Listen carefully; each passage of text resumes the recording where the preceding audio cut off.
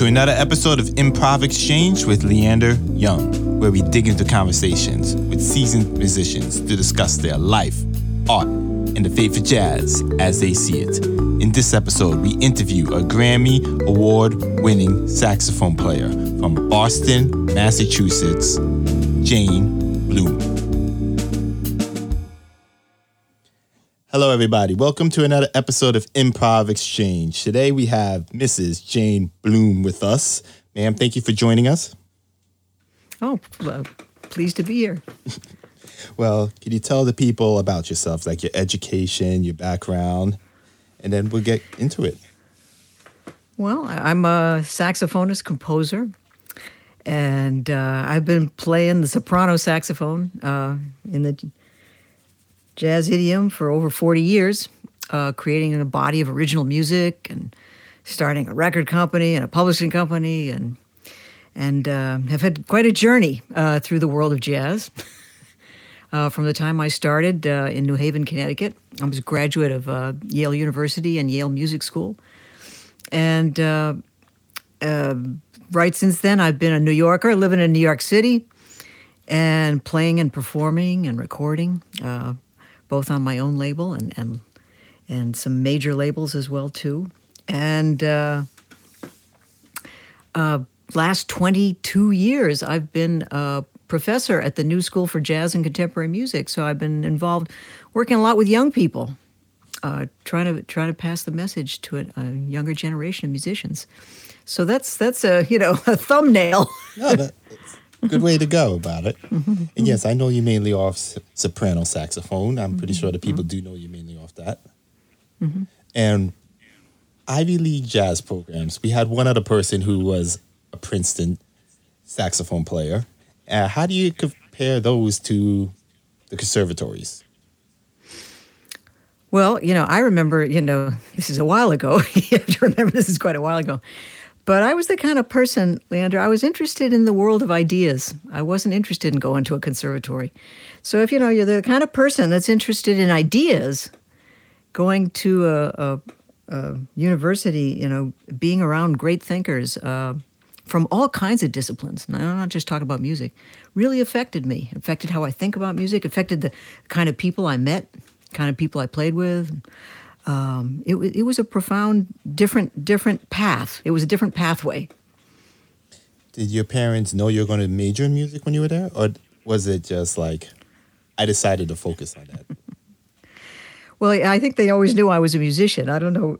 I think it was my decision, into my college career when I finally knew there was nothing else that I could be. I think I tried some other directions, but then it was very apparent there was nothing, else that I really could be but a musician. So that became apparent as my schooling went on. Okay, that's cool. So right after you graduated, you moved to New York City, and how was that?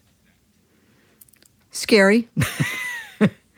I knew some people, from New Haven who had come to New York before me. The interesting music. There was an interesting music community, Leander, that was really nourishing in the New Haven in the mid 1970s. I think that people have written about it, but if I went down the list of all the musicians who I was around and in contact with in New Haven, it's startling that all these great musicians were in one place, one geographical place at this kind of particular time. And many of my collaborators who I perform with today were from people who I met then. So everybody from Mark Halias to Mark Dresser to Ray Anderson, Anthony Davis was from there, Wadada Leo Smith, Dwight Andrews. I mean, Jerry Hemingway. I could go down a list of very, very creative people who all happened to be in New Haven in the mid 1970s. Ray Anderson. So that also affected me. Yeah. Ray Anderson was my undergrad professor, so I do know him. Aha! Was he the same way as he is now back then? Sure. And so was his colleague, George Lewis, who was also at Yale at the same time. So we had a lot of trombone influences. He's a character. I like him, though. I love him to death. Yeah. Okay, so you come down here, and how did you integrate yourself into the jazz scene then? Because now it's completely different. Oh, what a different world it was. It was the loft scene. Trying to play with musicians who were performing in lofts like Ali's Ali, Jazzmania. There was a place, I think my first loft gig was a place called The Brook. I did, an independent concert, myself and bassist Kent McLagan.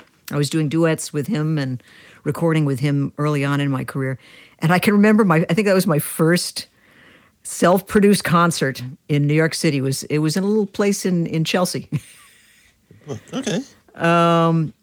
But it slow process of the people that I was meeting and sitting in and playing with. Everyone from vocalist Jay Clayton, vocalist Sheila Jordan, to some of the early moments I had. I studied for a little while with George Coleman and played with his octet and played with him a few times. And it's a slow ball that gets rolling very slowly. That's how it happens. But unlike other musicians, I was also trying to produce my own records, produce my own concerts, present original music, my music, from a very early stage in my career. Unlike, the usual apprenticeship that most musicians have with people, before they step out on their own. I sort of went into it full force right from the beginning. Do you think that benefited you more? Well, it's a difficult road. It takes time, At that time, Carla Bley was running something called the New Music Distribution Service, which was a place for independent musicians who were making, remember, LPs. Remember, this was LPs at the time. How to get them out, distributed to both critics and radio and stuff. And I was one of many who was just trying to go it, the independent route. And I had a lot of inspiration from others around me, to pretty much just learn how to make a record and how to distribute it. You just learn trial by fire. No, I didn't know how. I learned just by doing it. Well, I know you were with Columbia at one point. So that versus the independents. Could you tell me the pros and the cons of both? Because I know people who are like, I only want to go with a major label. And I know some people that swear up and down that independent is the route they're going to go. Well, I started my career as an independent artist and then recorded a little bit on Enja Records. And after that journey, George Butler at CBS Records found me. And I was able to record two recordings on CBS. And I have to say that my background, both as not just as a performing, improvising artist, but as a composer, arranger, producer, and record producer, stood me in good stead because I was one of the very few artists that CBS ever allowed to manage their own budget. It's because I had done it before and had a record. So, yeah, it definitely affected my experience there. I had two records, and like many others at CBS, I didn't last long. Wayne Shorter, Tim Byrne, and Wayne Shorter. I think we were all kicked out at the same time or something. But it was a hell of a run when you see what a major record company can do. It certainly gets you out there. So why do you think this is just something that I'm curious about. Why do you think the major labels stopped pushing jazz? Because you're right. At that same time, they swept everyone out, CBS, from RCA, from Columbia, from et cetera. Yeah, we're talking 1980s. I don't know. I'm not a business person per se to know why that happened. The music and its recorded medium, it's always been a struggle. It's always gone in cycles, down and up, disappears, comes back, disappears, comes back. There's something about this music that doesn't go away, though. That's my feeling about it. And it's music that doesn't go away, and whether the commercial industry is with me or not, my MO is just full steam ahead. I mean, I'm just doing my music whether it's supported or not. I'm finding a way to get it out there because I feel that it's important. That I do agree with. And one of the reasons I think that people like you I really love is that you're willing to take risk on a whole bunch of different types of projects. From your duets, from your world music, which led to you, for example, the Grammy you won for the best surround sound. I don't understand why artists, especially instrumentalists, don't spend the amount of time necessary to actually engineer their albums to that standard, because a lot of jazz enthusiasts have those hundreds of thousands of dollars sound systems. It's hard, but thank goodness I met and have collaborated for many years with the great legendary audio engineer Jim Anderson, who helped me go down that road. And it was our collaboration, my music and his recording genius, to be honest, that put it together to record a jazz trio and surround sound that when you listen to it, to me, it sounds like an orchestra. It's so Sounds rich. amazing. It's so rich. And for everyone who knows, that's Early Americans, that album. So if you never heard it, or if you have a nice sound system, please do yourself the favor and listen to that. So how does he record versus normal people? Is there any special thing he does? Well, you should definitely get him on. You should podcast with Jim. I'm sure there's all kinds of technical talk he could talk to you about. But if I were to describe to you, in Studio B in what was Avatar Studios is where I would record, the satellite system of microphones that's around me, it's pretty overwhelming. And it's his knowledge and technical expertise that knows exactly where to put them and how to mix them and how to master them. Okay, it's a very detailed process. Very detailed process. That's a whole other conversation. I guess you're right. I have to get into with him. Yeah, absolutely. You should. Absolutely should. Okay, but since I even mentioned some of your albums, let's talk about the one that you just did with Allison Miller. Had her on before. Love her to death. I think she's one of the great percussion drummers of this era by far. And what made you decide to do a duet with her? I know you've done duets before.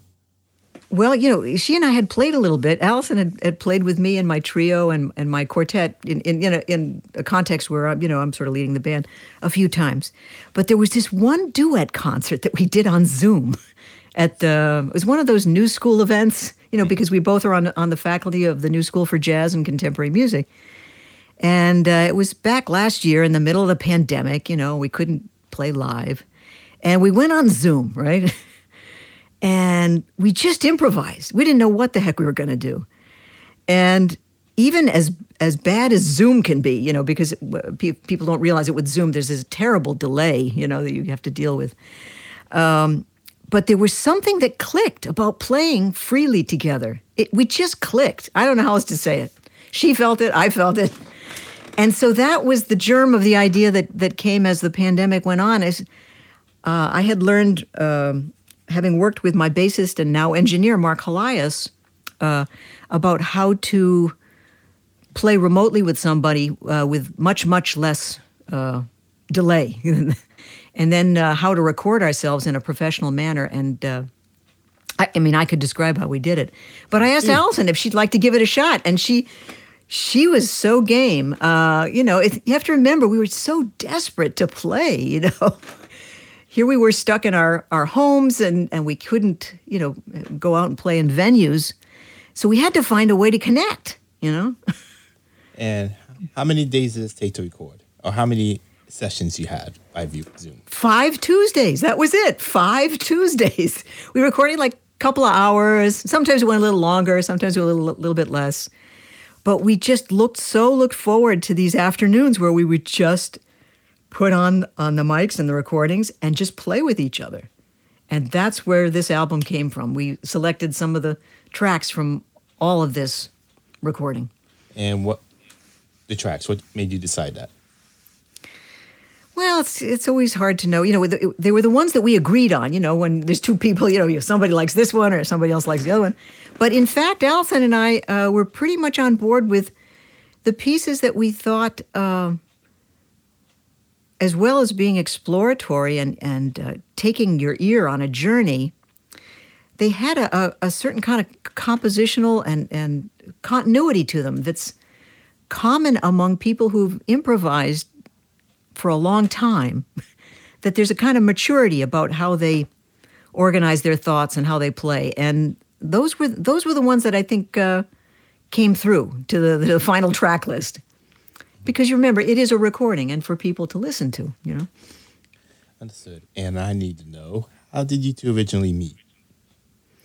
Good question. I think I can remember doing a creative music concert outdoors with Art Barron. In one of those outdoor park concerts, it was, you know, creative music. Art was putting together a group of musicians to play some pieces, creative music pieces. And I remember I was part of it. There we were in the middle of 34th Street in that little triangular park. I think Allison was playing drums on one of those concerts. I think that's the first time. I think. We should double check with Allison, but that's my earliest memory. Okay. Mm-hmm. Still good. So, since you mentioned that you were desperate to play during the pandemic, so how did the pandemic affect you? You did get an album out of it, so at least that's a pro. Well, Leander, I had to do something. You can't not do any. We just had to play, and then we had to figure out how to play, play with it, because we're improvisers. We relate to each other in the moment, So we had to figure it out. We had to figure it out, and we did. It took some experimentation, though, to come up with a process that worked. And if you like, I could describe it to you, but it's the reason that the sound quality is the way it is. If you don't mind, you don't have to give the whole thing. Okay. We found a music program called Sonobus, Sonobus, that allows musicians. No, it's not like Zoom. There's no picture or anything. It's just audio. Mm-hmm. Allows you to play with one another with very, very little delay. Okay, so we each get that program, and that's how we're listening to each other through headphones in our different locations and playing with each other. It feels almost like we're there. It really feels much different than Zoom. Okay, then we turn on Zoom, and we look at each other because we need we want the visual. We want to see that the other person is there. But we turn off the sound because we're using the other program for sound. We're using the Zoom just to have that nice feeling that your collaborator is there, just like you and I are looking at each other, right? Okay, the next step is that instead of recording using this Sonobus program, basically we each, in our own location, set up very fancy microphones and recorded into our own recording platform. So even though we're playing together, I'm just recording the saxophone part. Mm-hmm. Allison's just recording the drum part, but with very, very high quality, okay? So imagine that you have these two tracks that have been recorded, but you have to put them together and line them up in the correct time, right? Yes. Let's just say you have these two tracks, right? But how do you line them up so it sounds like what we heard when we were playing on the software, right? So what you do is something called a clap test. You each, clap into your mics and you try to line them up, and that's exactly what you do. You take each of those tracks with a clap test on it, and you line up the clap test, and that's accurately what you were hearing when you were playing with the other person. And the rest is the magic of post-production, mixing and mastering and all that, which, I know folks know about. But essentially, that's it. That's how we did it. No, that's great. I don't venture into that more. I should, as a musician myself. But are you going to start teaching this in your conservatory when you go back? Well, I have been teaching with someone who's a very smart practitioner of remote performance and recording. Now, her name is Sarah Weaver. But she uses even much more sophisticated software than I'm talking about. When we do concerts with her ensembles, we're using something called Jack Tripp software, which is much more technical, takes more time, and is even better. Let's just say it's even better. With our software, you can do maybe a duet, maybe a trio, but you can't do anything, large ensemble. With Jack Tripp software for larger ensembles, you can have like 15 people and still play with one another without any delay. That's what people should know, without that delay. That is amazing. So, do you think live music is going to go down that path more? No, no, no. But this is something that we had to have because there's problems, with performing, and everybody's got different risk assessment, So Yes, that is true too. Yes. yeah, I'm just this fall I'm just doing outdoor concerts. I mean, some outdoor venues. That's it. That's it. Even when the winter comes, you're not going to move indoors. Well, as I watch things change and get better, let's certainly hope things get better. Yes, absolutely. Fully understand. Okay. Yeah. So, do you think this is going to affect music long term? Just the whole COVID Corona situation. Well, it has already. It's affected me already. I mean, I recorded a completely improvised album with Mark Elias for the first time in my life. And this is somebody who I've improvised with my whole career, but I never made an album with this person. Then I do another one with Allison, completely improvised. We didn't plan anything. I'd never done that before. And you've done practically everything, I must say. No, usually you go in the studio and, you've got your compositions, you've rehearsed with the band, and all other kinds of things are going on with a studio recording of pre-composed composition and things. It's a whole different animal. So sure, it's affected me. It's allowed me to do something I never would have done. I think like it. Next, what's up for me is probably, I think it's time for me to do a live album. This is the closest thing I've ever done to a live album. You have 18, if I'm correct, albums out, right? I think it's 20. It's 20. It's 20. Okay. Yeah. And you never have one single live one? No. Yes, and you want to know why? Album. Yes. Oh, I want to. It's not, believe me, it's not from not wanting to. And I wanted to be one of your world music ones because, like, I was telling you before the show. So I just get into that. Okay. All right, let's go there. So you had, I'm going to butcher their names wrong, but Geef Bennett, right? You had Geeta Bennett. Yeah. Masaka, right? Mia Masoka. Wow, that was bad. Ji-ha Kim. Jin-hee Kim. That's Jin-hee. Wow.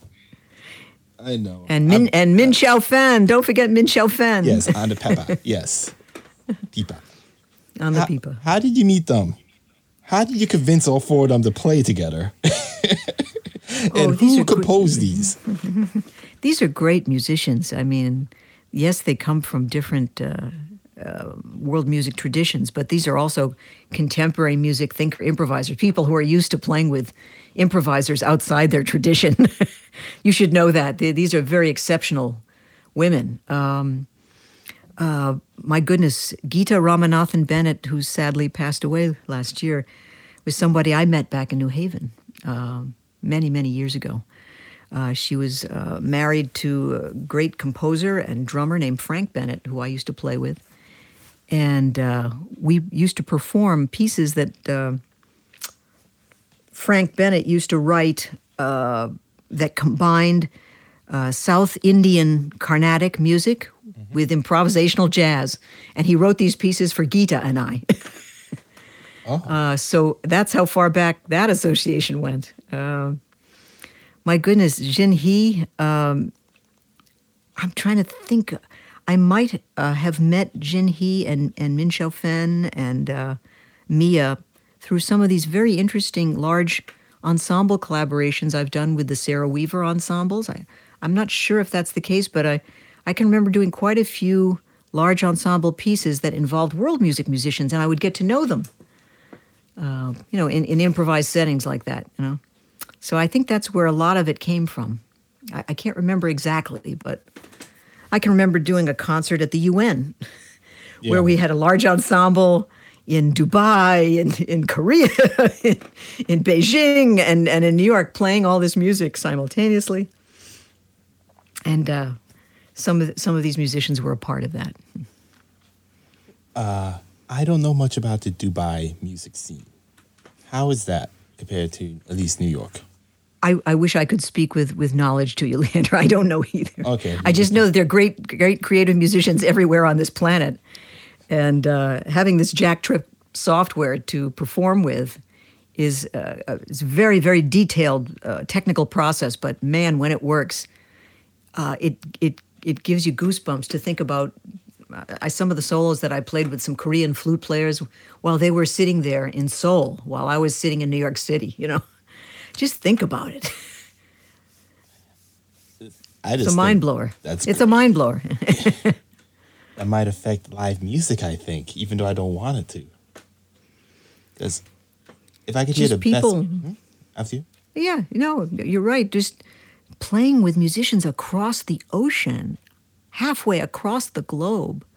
Why not? And if you can. That quality of musicians, and they're that good. Yeah. Yeah. But another thing I wish to know about. So you got commissioned by NASA to write 3 compositions. How did you get that? And how come you only have an asteroid named after you? I want a planet, a star, something. Well, man, I'm very happy about this asteroid. It's Brian Skiff, the astronomer who discovered that asteroid, who was a jazz fan at the time and got to name it. He says it has a very eccentric orbit. It's kind of potato-shaped. He once showed me. So I'm very proud of having that asteroid. So he just found it by chance, I guess, and then he reaches out to you and asks if he can name it after you? Well, he's a big jazz fan. His observatory, the Lowell Observatory in Flagstaff, Arizona, they often, the astronomers, they have to work very, very late at night to do what they do. And Brian was a big jazz fan, and I think he was listening to an album of mine at the time called Art and Aviation, which was music that was very much inspired by that NASA experience. And I guess the forces collided, and he found the asteroid, and he was listening to Art and Aviation, and I think that's how it happened. Something like that, and that might have been how it happened. Okay, I mean, I don't have anything like that named after me. I wish for a star or a planet. And did you get to see it yourself, the actual asteroid, or did he send you a picture? He showed me the trajectory. I think he did show me a snapshot once or something of it. It was a while ago, but it exists. It exists. The NASA story, it's a great story. If you have the time to listen to it. Yes, we do, and I want to hear it. Okay. In the early 80s, the things were not going great for me. There wasn't any recording prospects. Nobody was recording new young jazz artists. Everything was just too hard. Nothing was coming easy. And I was out at dinner one night with an actor friend of my husband and mine named Brian Dennehy. Maybe some of your listeners know who Brian Dennehy is, but he's a great, great actor that you've seen in film and TV. I'm not really a movie person, so you gotta... Okay, well, other people will know who Brian is. I'll stop. Anyway, so Brian says, how are things going, Jane? I says, well, Brian, things aren't going so great. I don't know what to do. And so Brian says to me, why don't you write a letter? What are you interested in? Jane, what are you interested in? I says, well, I've been interested in the space program ever since the first Mercury test. I've watched every launch, every landing. I've just been a space junkie, From the very beginning of the space program, in the 1960s, I watched every one. I just always had this thing for space and space exploration. So Brian says to me, why don't you write a letter to NASA? I says, what do you mean write a letter to NASA? He says, well, just write them. Tell them what you're interested in, And so I guess I was that desperate, Leander, that I sat down and typed. I can remember the typewriter. I typed a record, a letter. Complete message in a bottle, completely in the dark. And I just wrote NASA a letter just inquiring whether anybody at NASA had done any research at all on the future of the arts in space or in zero gravity, something that interested me, Actually, okay, letter in a bottle, right? Letter in a bottle. 6 months later, I get this envelope in the mail. It has the NASA logo on, the worm, the NASA worm. I says, what the heck, And it was a response letter from a man by the name of Bob Shulman, who was, at that time, the director and head of something at NASA that I didn't even know existed called the NASA Art Program. NASA, since the beginning of space exploration, has commissioned visual artists to visit all the locations where space and space exploration activity takes place. Everything from, the Kennedy Space Center to Jet Propulsion Laboratory to Houston to the Jet Propulsion Lab, blah blah blah. And they commission very, very highly, visible and established visual artists to experience seeing these facilities and what goes on at NASA, and then to create a work of visual art that would contribute to what was then their traveling space art collection. Robert Rauschenberg was one of them. Many, many, many great Dan Naminha, great artists. So lucky for me, I generated this correspondence with this Bob Shulman, the head of the NASA Art Program, over the years, and we corresponded with one another. Turns out he was a diehard jazz fan. So I started to share my music with him and what I was interested in.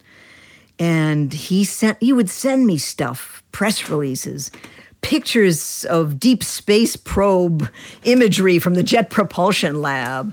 And, oh God, he sent me all kinds of stuff. It was so cool. And little by little, as this correspondence went on for a year or two, I broached the idea to Bob. I says, well, how about commissioning the first, musician at NASA instead of an artist? And he just thought that was the greatest. And that was the start of it. He pulled together these huge sponsors. I played a concert at the Kennedy Space Center to premiere this new work, right? That involved jazz musicians and the Brevard Symphony Orchestra and a surround sound speaker system. And astronauts were in attendance, and it took place at the Kennedy Space Center. It was one of a peak experience of my life. I met astronaut John Young and Robert Crippen. Yeah. I met a guy who went to the moon. So, this was a really exciting experience for me. And it snowballed. I think it was Martin Marietta was one of the sponsors of it. Space industry, helped sponsor the concert, blah, blah, blah. Anyway, it was all having to do with this very visionary man named Bob Shulman, who was at NASA at the time and thought this would be a cool thing to happen. So I became a member of this NASA art team. I went where the visual artists went. And instead of, sketchbooks, I had microphones. I was recording stuff, sound sources and things. Everything from the launch to the landing to deep space probe information from the Jet Propulsion Lab. I went everywhere. I went to Houston. Saw how the astronauts were trained underwater. All of that. It was amazing.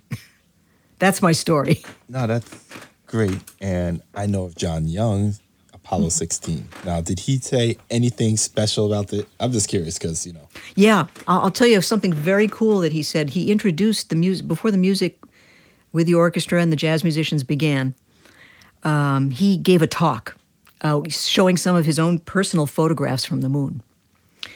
And I'll never forget one of the most meaningful and resonant things he said to the audience, and it really struck a chord with me, was he was showing these pictures of these beautiful moonscapes with these beautiful gradations of, gray. It was black and white, but it was like you've never seen the moon before.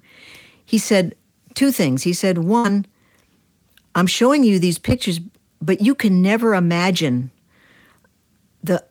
how many shades of gray there were when you actually saw the moon. It wasn't as flat as it looks on these pictures, He says the amazing shades of gray that you'd see.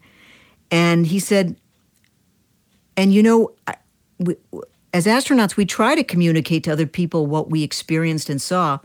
But he said it takes an artist to help look at this same information and reimagine it and reinterpret it for you so you can feel what we felt. Essentially something like that. So you can feel what we saw. And it was a great, wonderful advocate for why artists at NASA to help communicate. So Never forget that. I'll never forget that. We need to get you on the Virgin Galactic or on SpaceX to actually see it. So you could probably write like the album of the year type of thing. You remember, sadly, one of the astronauts who passed away in the Challenger accident was Ron McNair, who was a soprano saxophone player. There's footage of him playing soprano saxophone in Zero G. That was before the, an earlier flight, yeah. Oh. Amazing, huh? Learn something new every day at the top of that. Yeah. So did you ever apply to be an astronaut after that or anything? No.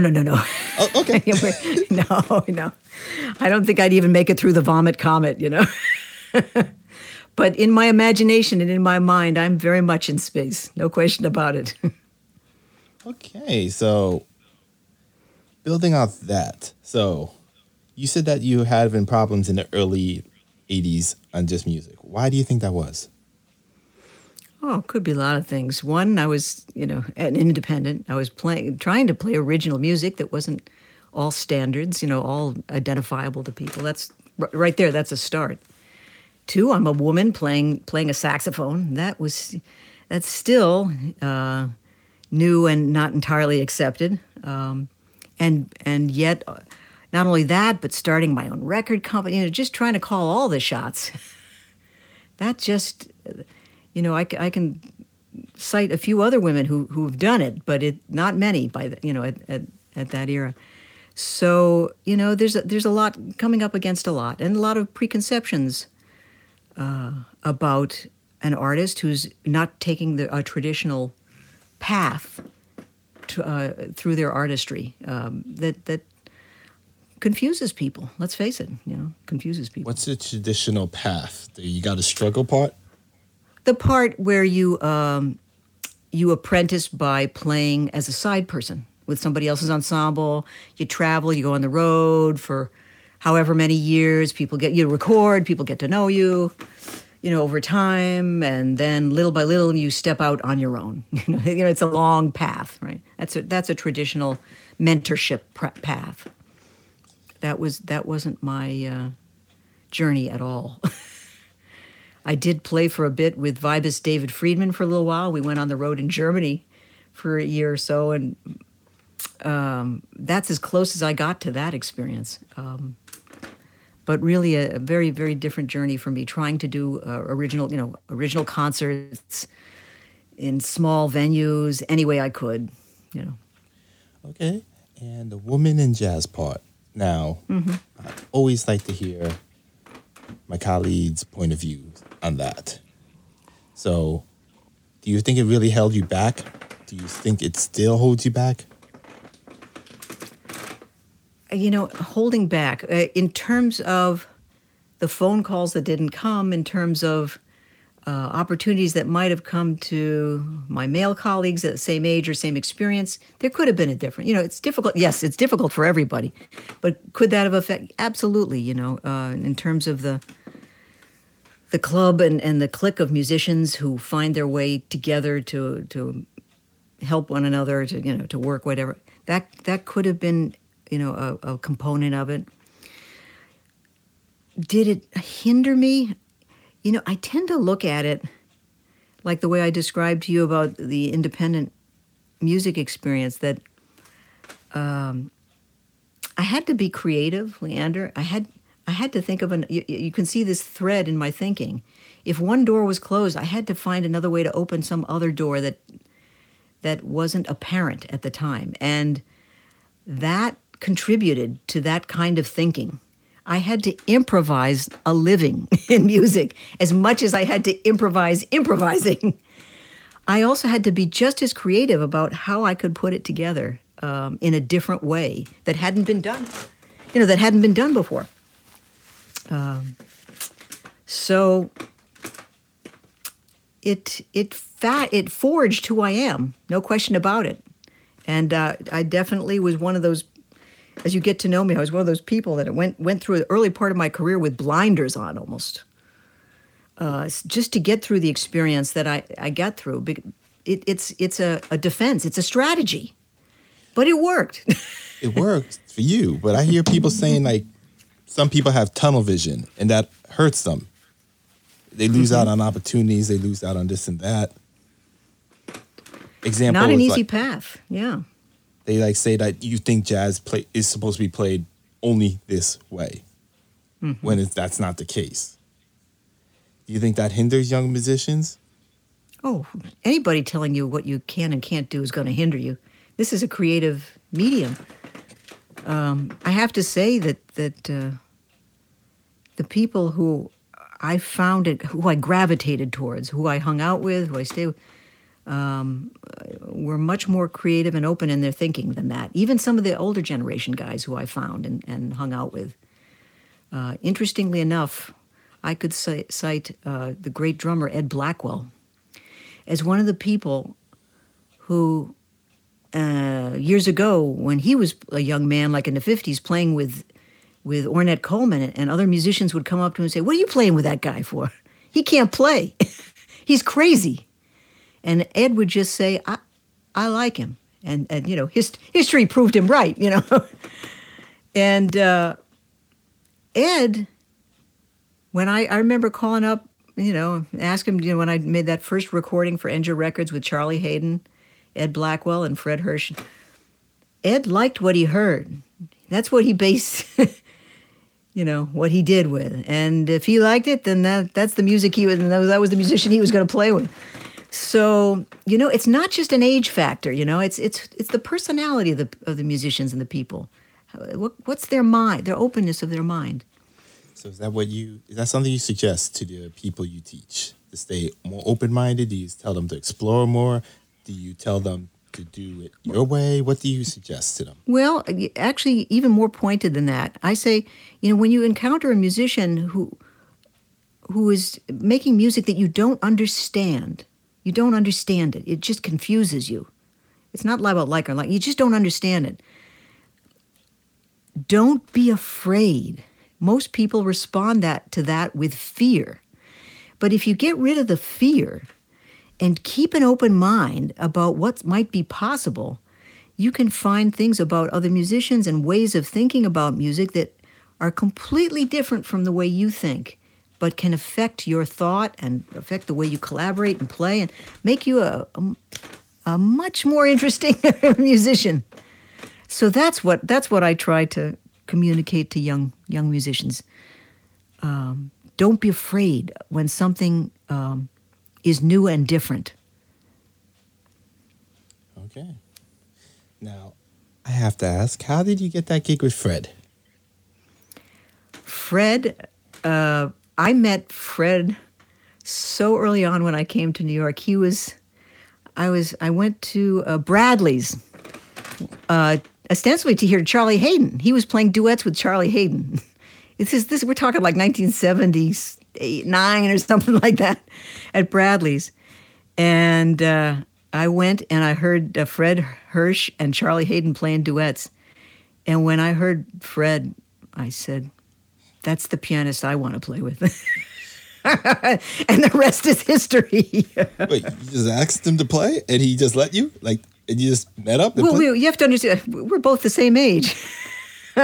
we're colleagues. Okay. He was the pianist that I very much, when I got the opportunity to record on Enja, I wanted Fred to be that pianist. And absolutely, he was on board to play with the Charlie and Ed. So that was the band I put together. Wow. Like, you're just like, yeah, I want to play with him. I got to play with him. And yeah. I mean, that's one thing like I said, what I was telling you, when my veterans or seniors get to speak about the music, it's just like all this stuff that just falls in place, not by pure luck, but it just happens. It's just, I find that fascinating. Yeah. What about... Not everything does. I mean, we're not talking on the radio about all the things that didn't happen, the gigs that didn't happen, or the gigs you didn't get, and blah, blah, blah. I mean, but yes, you're right about that. I mean, would you like to share one of those, or should I ask a different question? I have a great one I want to share with the world, because, you know, every musician looks back on their career about what mistake did you make? Here's the biggest mistake I made in my career, and I'll never forgive myself for this. The great singer-songwriter Laura Nyro once called me up to go on tour with her. It was a latter part. It was her return career. It was the latter part of her life. And I was busy at the time. I didn't want to leave New York. And I had grown up listening to her music. I mean, I knew her music deep in my soul. And whatever else was going on in my life at the time, I didn't accept the offer. And I've been kicking myself every year since. Why didn't I go off with Laura Nyro? That would have been the greatest experience. Oh, well. So that's the one that got away. Wow. Okay. I mean, yeah. If it makes you feel any better, somebody once told me that they turned down an opportunity to play Off the Wall. That album, mm-hmm. They turned it down. No. Yeah. And I was just like, ouch. Yeah, it's the one that got away, yeah. Oh. Everybody's got a story like that. Okay. So how did you meet Kenny Wheeler? Let me think. How did I? I'm trying to remember. Kenny. I think Kenny was one of those musicians who I sought after. His music and his album was one of the most pivotal musical influences in my creative thinking. It was an album of his with Jack DeJohnette, Keith Jarrett, Dave Holland, called, I don't know if I'm pronouncing it right, called GNU High.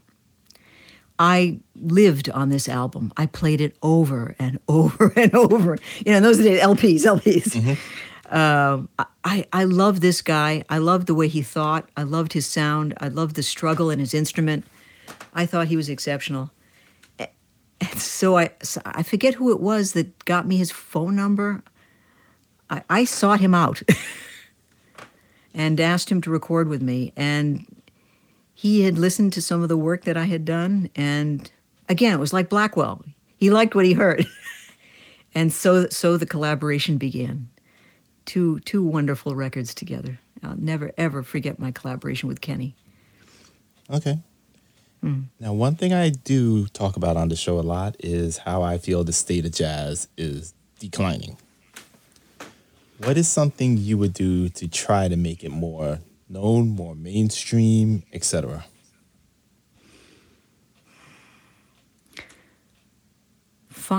And I think there's a younger generation that's doing this already. It's happening, and it by necessity and by choice, to find ways of performing this music outside of what people think of as a traditional jazz club. To find new, exciting environments where this music can be played. It's so full of creativity and imagination, whether it's in museums, or I spent a lot of time trying to play this music in planetariums, thinking and just outside the box, where people are allowing their minds to be open and stimulated to hear this music. Why not? Does it have to be a club? No. That's my thinking. Wherever people want to hear music, let it be, let it happen. If you could make your dream album with no money's not a problem, you could have any artist you want, what type of project would you do? And who would be on it? Folks that are alive and well today. I mean, let's use alive and well today. Yes. Yeah, alive, or otherwise, if we're going for all time, that would be a hard one. To my great sadness, one of my hopes and dreams, and I've never said this publicly before either, was I always wanted to play with Keith Jarrett. I feel something in the way he creates melody that I understand, and being a improvisatory melody maker myself, I always found a wonderful simpatico in his thinking. And sadly, as we know, he can't perform quite so much anymore with his health. But that's something that I always wished for. And I wish it could be. So that's my wish. Okay. And what is the best compliment you have ever received? Wow, that's a rough one because a lot of musicians I'm not very good at taking them in. It's always like well, I got to work on that. It was okay, but needs a little needs a little more finessing or something. That's a hard one. That one I can't think of an answer for, Leander. I can't. Okay. Well, what is something that you would tell all young artists right now that are just starting? Yeah. Finding your style is a lonesome trial. It takes a long time to hone a voice. It takes a long time as an improviser to get to a stage in your journey where you can create an improvised solo with that's informed by a lot of choice taking over a lifetime. That's how I would describe it. There's a lot of talk about how improvisers, among musicians, how improvisers, the quality of their improvisational voices when they get into their 60s and 70s and stuff, and how it shifts and changes and matures and all that. There's something to it. I don't know exactly what it is, but I know that having had the experience of making lots of choices over a lifetime as a player, and the ones that you hone down and pick after you've made all those choices it's interesting. It's really interesting. So be patient. That's what I say to young people. It takes a long time, but it's a journey worth taking. Okay. Well, hopefully people take that in mind, because I hear a lot of young people complaining every single step of the way. Of course. Everybody's impatient. Sure. It's in the nature to be impatient. It's okay. That's part of being whatever age you are, That's important, I agree. Okay. Yeah. You gotta be that way. You have to. That's what propels you forward. What the heck? Okay. Well, before you go, we normally like to give a shout out and show our respects to the artists who came before us. So I'm going to tell you an instrument and two artists. Choose one and tell us why.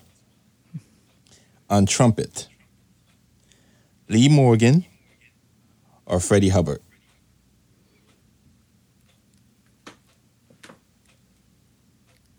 Lee Morgan, Freddie Hubbard, both great individual sounds and voices on the trumpet. I love the trumpet. I wish I had played the trumpet. Really? Okay. I get more from trumpet players than I do from saxophone players sometimes, because I love the inherent struggle that's in the instrument. That's why I love Kenny Wheeler so much, But these are great trumpet voices who can speak to a soprano saxophone player about how to reach for notes that you can't reach yet. That's what I find in their sounds. So you're going with? Oh, no, I wouldn't pick. Oh, come on. No. It's going to be one of those where you don't choose. Okay, fine. No, I'm not going to choose. No, and there's a whole lot of other trumpet players I could add to that list that I'm very fond of. So, but I'm telling you, I love the trumpet. There's not a trumpet player I don't like. Okay. So on bass, who would you rather play with? Let's try it that way, okay? Ron Carter or Christian McBride? Hands down. I wish to the day I could play with Ron Carter. He's also a mutual friend of my engineer, Jim Anderson. Jim also records Ron. I hope someday that I get a chance to play with Ron. That would be such a kick. Okay. On piano, Bill Evans or Duke Ellington? Bill Evans, no question about it. He was a great influence on my thinking. Great influence on my thinking. I would have loved to have played with him. I did get to hear him live several times, and they're very memorable performance experiences, but I missed out on the chance to play with that master. Not that I wouldn't love to play with Duke Ellington too, but Bill Evans, he speaks to something in me, Okay. On drums, Tony Williams or Shelley E? Tony Williams. Okay. Master orchestrator at the drums. I would love to play with him, especially when he stops and starts. I know you mean that. Master orchestrator. Would love to experience that. And let's try to make the last one difficult for you. So on saxophone, Uh-oh. we'll go with Cannonball or Coleman Hawkins. Oh, two different flavors, but Coleman Hawkins. Wow, the father of the tenor saxophone. Same reason Sonny Rollins loved him. He found notes that were outside the universe of his time. Anytime I hear his solos, his melodic thinking was so advanced. Cannonball Adderley. Oh, to be around the bubbling rhythm that he had inside that horn. I'd love to be next to. I would just die to be next to that rhythmic impulse. There's such joy, such a rhythmic vitality in his natural flow. I would have loved to have felt that.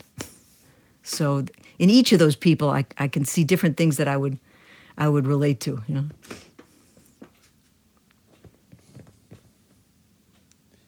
I know you like either or, but sometimes you just can't, especially with my instrument. You know. Okay, fair. Well, ma'am, can you tell everyone your website, your social media, where to find you, and of course, where to find this album? Sure. Well, the most important thing is this brand new album called Tuesdays with drummer percussionist Allison Miller, and it appears on Bandcamp under Allison Miller's Bandcamp site. That's where you can get it right away. Yeah. Very easy. And you can learn more about my background at www.janeirabloom.com. That's my website. And I'm represented by an organization called Crossover Media. It happens that my niece, Amanda Bloom, is running the campaign that found you, Leander, and is organizing all the outreach for this new album. So you can also learn more about my work at Crossover Media. And contact Amanda Bloom or Max, the owner of the company, Max Horowitz. Do you have any social media? There's all kinds of ways. Social media, everything, yeah, and radio. What is it under? All of the above. I haven't got it handy. I'm sorry. Okay, no problem. I'll find. But we can check in with Amanda. Can give it to you. Yeah. Okay, I'll post that up on the website and everything. Digital immigrant here. Digital immigrant. Well, thank you for joining us, ma'am. Means a lot. Love your stories. Leander, it's been so much fun talking to you. You asked some really different questions. Thank you. That's provocative for me not to go the usual places. Thanks. I mean, not everyone I get to speak to has an asteroid named after them, so I'm kind of jealous of you there. And everyone, this is Leander from Improv Exchange. Thank you. Have a good one. That's that on jazz. Thank you for joining us on this episode of Improv Exchange. Please subscribe on Apple Podcasts, Google Podcasts, Spotify, or wherever you listen. Also, please be sure to follow us on Twitter, Instagram, and Facebook at Improv Exchange.